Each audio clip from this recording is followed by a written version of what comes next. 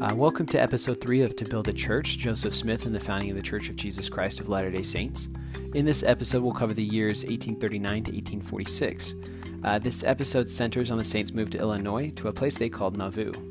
And just to recap, Joseph and other church leaders, including the prophet's brother Hyrum Smith, have just been betrayed and are now imprisoned in Liberty Jail, and the Saints once again are being forced to move.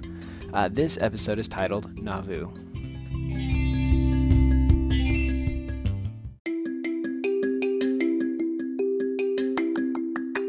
In a highly unfair trial, Joseph and others were tried on charges of treason, murder, arson, robbery, burglary, and larceny.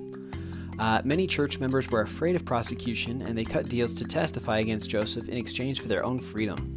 Joseph and 5 others, Hyrum Smith, Sidney Rigdon, Lyman White, Caleb Baldwin, and Alexander McRae, were jailed in Liberty, Missouri, as they waited to be tried on charge of treason. The penalty for this particular charge was death. By mid-November 1838, the remaining Saints were suffering in Far West from hunger and exposure. The Missouri militia had destroyed their homes and food supplies, and the Saints were ordered to leave by spring. Back in Liberty, conditions in the jail in which Joseph and the others were imprisoned were absolutely terrible. It was freezing, there was a terrible smell, and the food was revolting. During this time, Joseph sent letters instructing Brigham Young that the leadership of the church fell to the Quorum of the 12. He, as the senior apostle, was to become president of that quorum. Brigham began coordinating the process of getting the Saints out of Missouri and into Illinois with the help of the other 11 apostles. And many made the journey and settled in Quincy, Illinois for a short time. Joseph himself continued to suffer in Liberty Jail with his companions. He was grieved by the tragedies that had happened to the Saints. He was frustrated by events. But this was a major testimony builder for the prophet. As he sat in darkness, freezing and malnourished, the Lord reminded him that God was in control. Revelations were given to Joseph that all would work out, and this provided the prophet with a small source of comfort despite the horrifying circumstances he was in. Other leaders of the church who had not been arrested did everything they could legally to get Joseph and the others released, but the Supreme Court of Missouri refused to take any action. Joseph instructed them to join the other saints. When their trial came, Joseph and the others requested a change of venue, doubting that they would get a fair trial where they were at. On their way to the new venue, the sheriff had become sympathetic to Joseph and the others' unfair situation and allowed them to escape. Joseph and the others immediately went to Quincy. Over the coming months, Joseph and church leaders scouted out land to buy for the Saints. They found land near Commerce, Illinois, and here they began to build Nauvoo.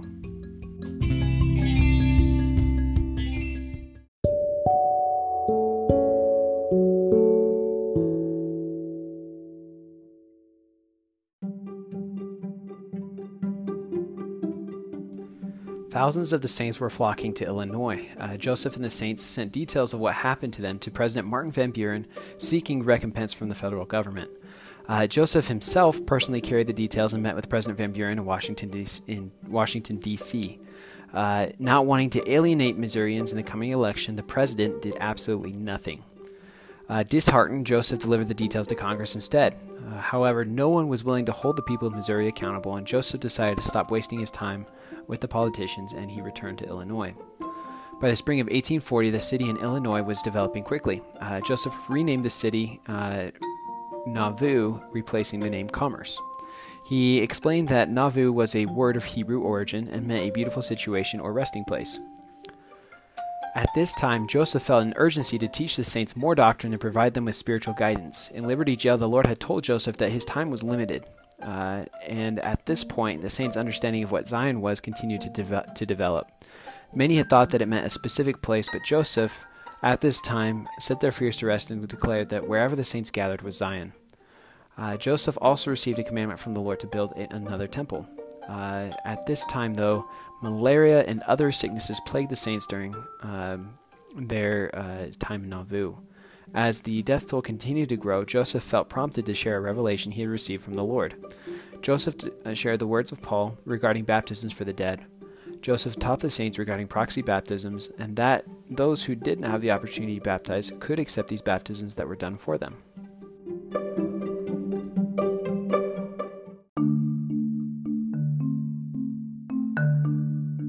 During this time, Joseph worked hard with a newcomer, John Bennet, to establish Nauvoo under its own charter of laws so that the saints could avoid the problems they'd run into before and govern themselves.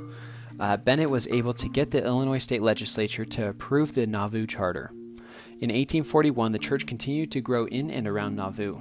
Joseph established multiple stakes in anticipation of the church's growth, and more people flocked to Nauvoo to be with the prophet Joseph, and he expected many, many more. The Lord again commanded them to build a temple. He revealed to Joseph that the temple would be where saving ordinances, such as baptisms for the dead, would be performed. Bennet had been baptized and was elected mayor of Nauvoo and continued to take on new powers and responsibilities. During this time, many of the apostles were abroad preaching the gospel. Back in Illinois, the saints began construction on the temple. Joseph had been commanded by the Lord to begin the practice of plural marriage. Just as Abraham had received the commandment in the Old Testament, Joseph was receiving it now. Initially, Joseph was very reluctant to teach this openly, but began teaching it privately to select saints. Joseph was commanded to take more than one wife, and after some opposition and some resistance on his part, he obeyed the Lord's command. Now, this is one of the more difficult topics in the church history. I won't go into details on the intricacies of plural marriage and the reasons for it. I won't talk about Joseph's feelings toward the practice or any of that, just because I think that is something that you need to spend a good amount of time on to understand exactly why everything happened the way it did. However, I can recommend the best resource to go to. The Church of Jesus Christ of Latter-day Saints has published a Gospel Topics essay on plural marriage. It can be found online just by Googling LDS Gospel Topics Essay Plural Marriage. The website is churchofjesuschrist.org, just so you know what to look for. And the topic will be important as we go forward. It causes a lot of issues among the saints, but also between the saints and others.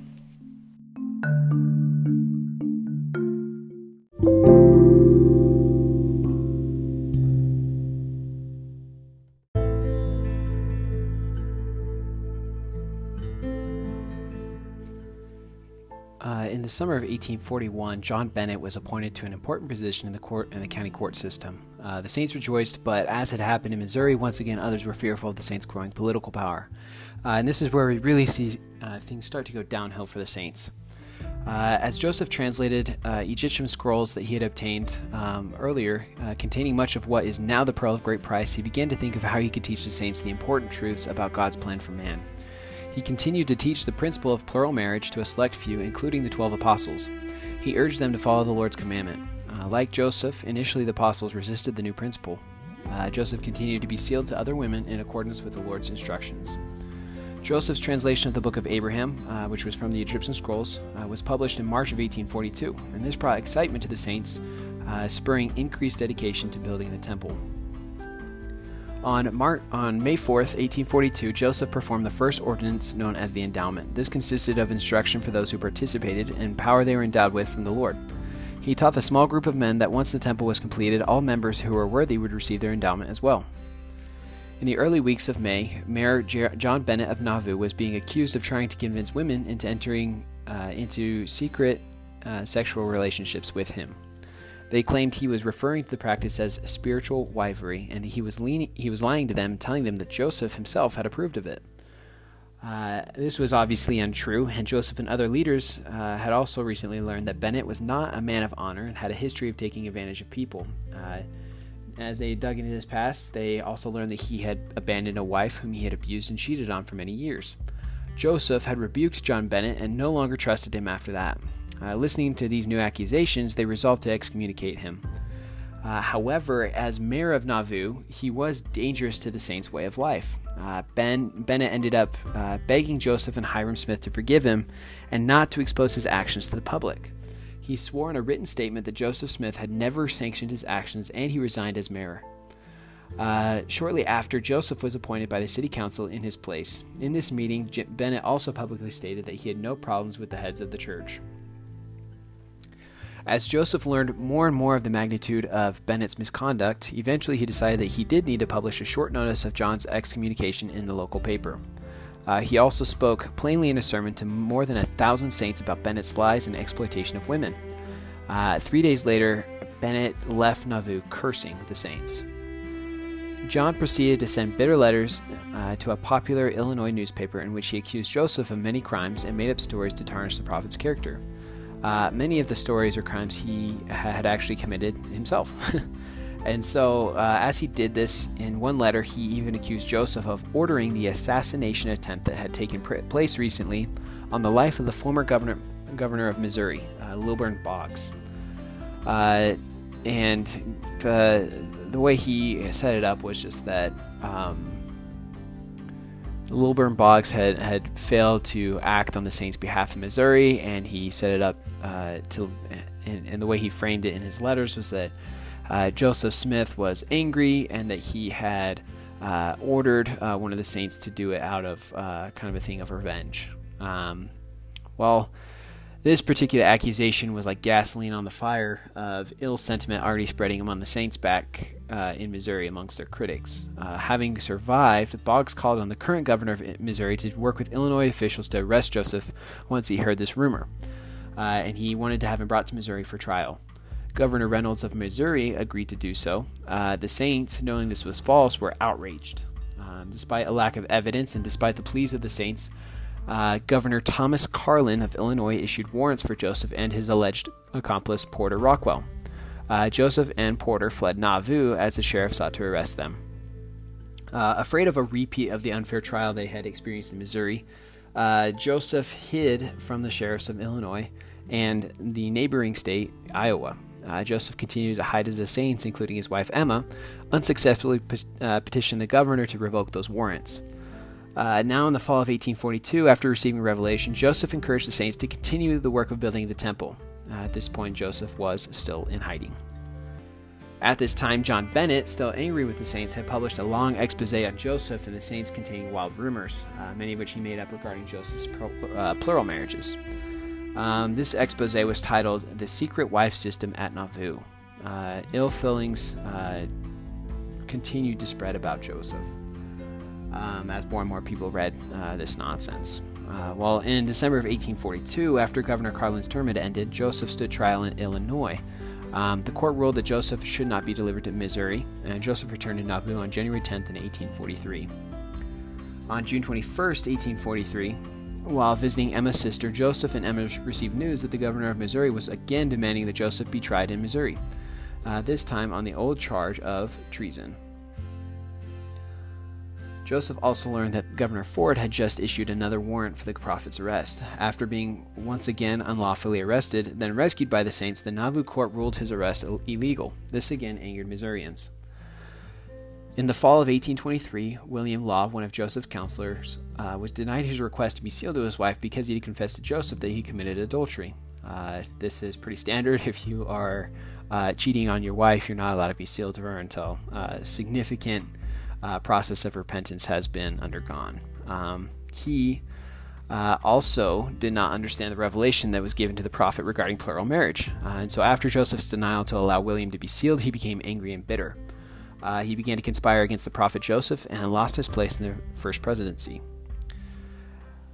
As unrest spread over the influence of Joseph politically, Joseph turned to allies in the national government who had the power to defend the Saints.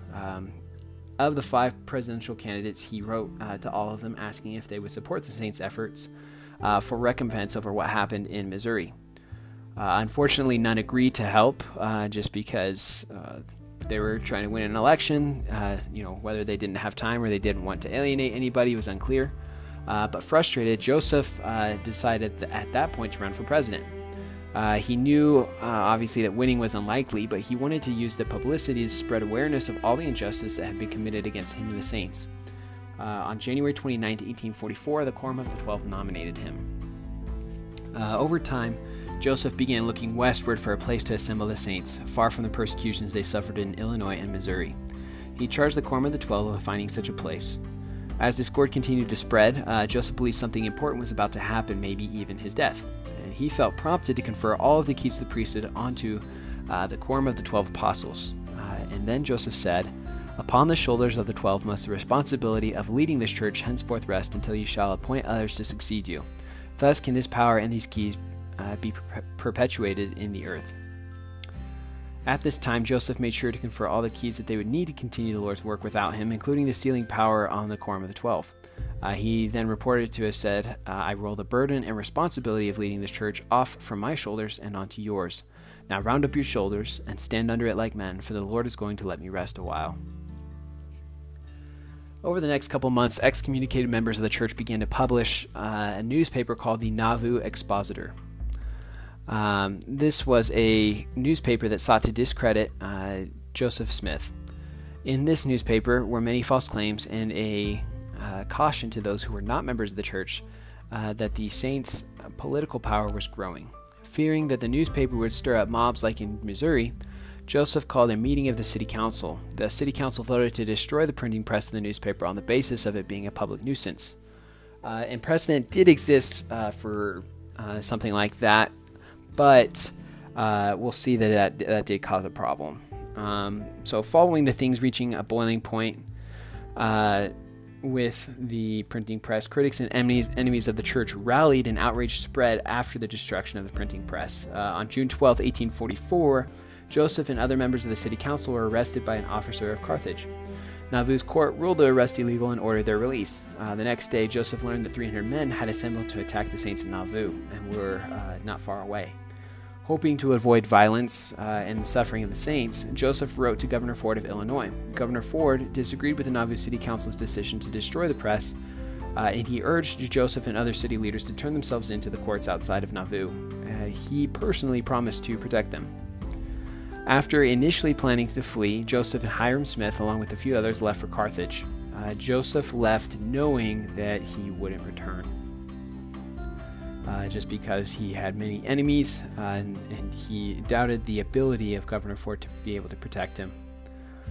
On the afternoon of June 27th in 1844, Joseph and Hyrum Smith were killed by a violent mob while in Carthage jail. John Taylor and Willard Richards, who were with the prophet and his brother, survived the attack. Governor Ford had failed to keep his word and protect Joseph Smith and his companions.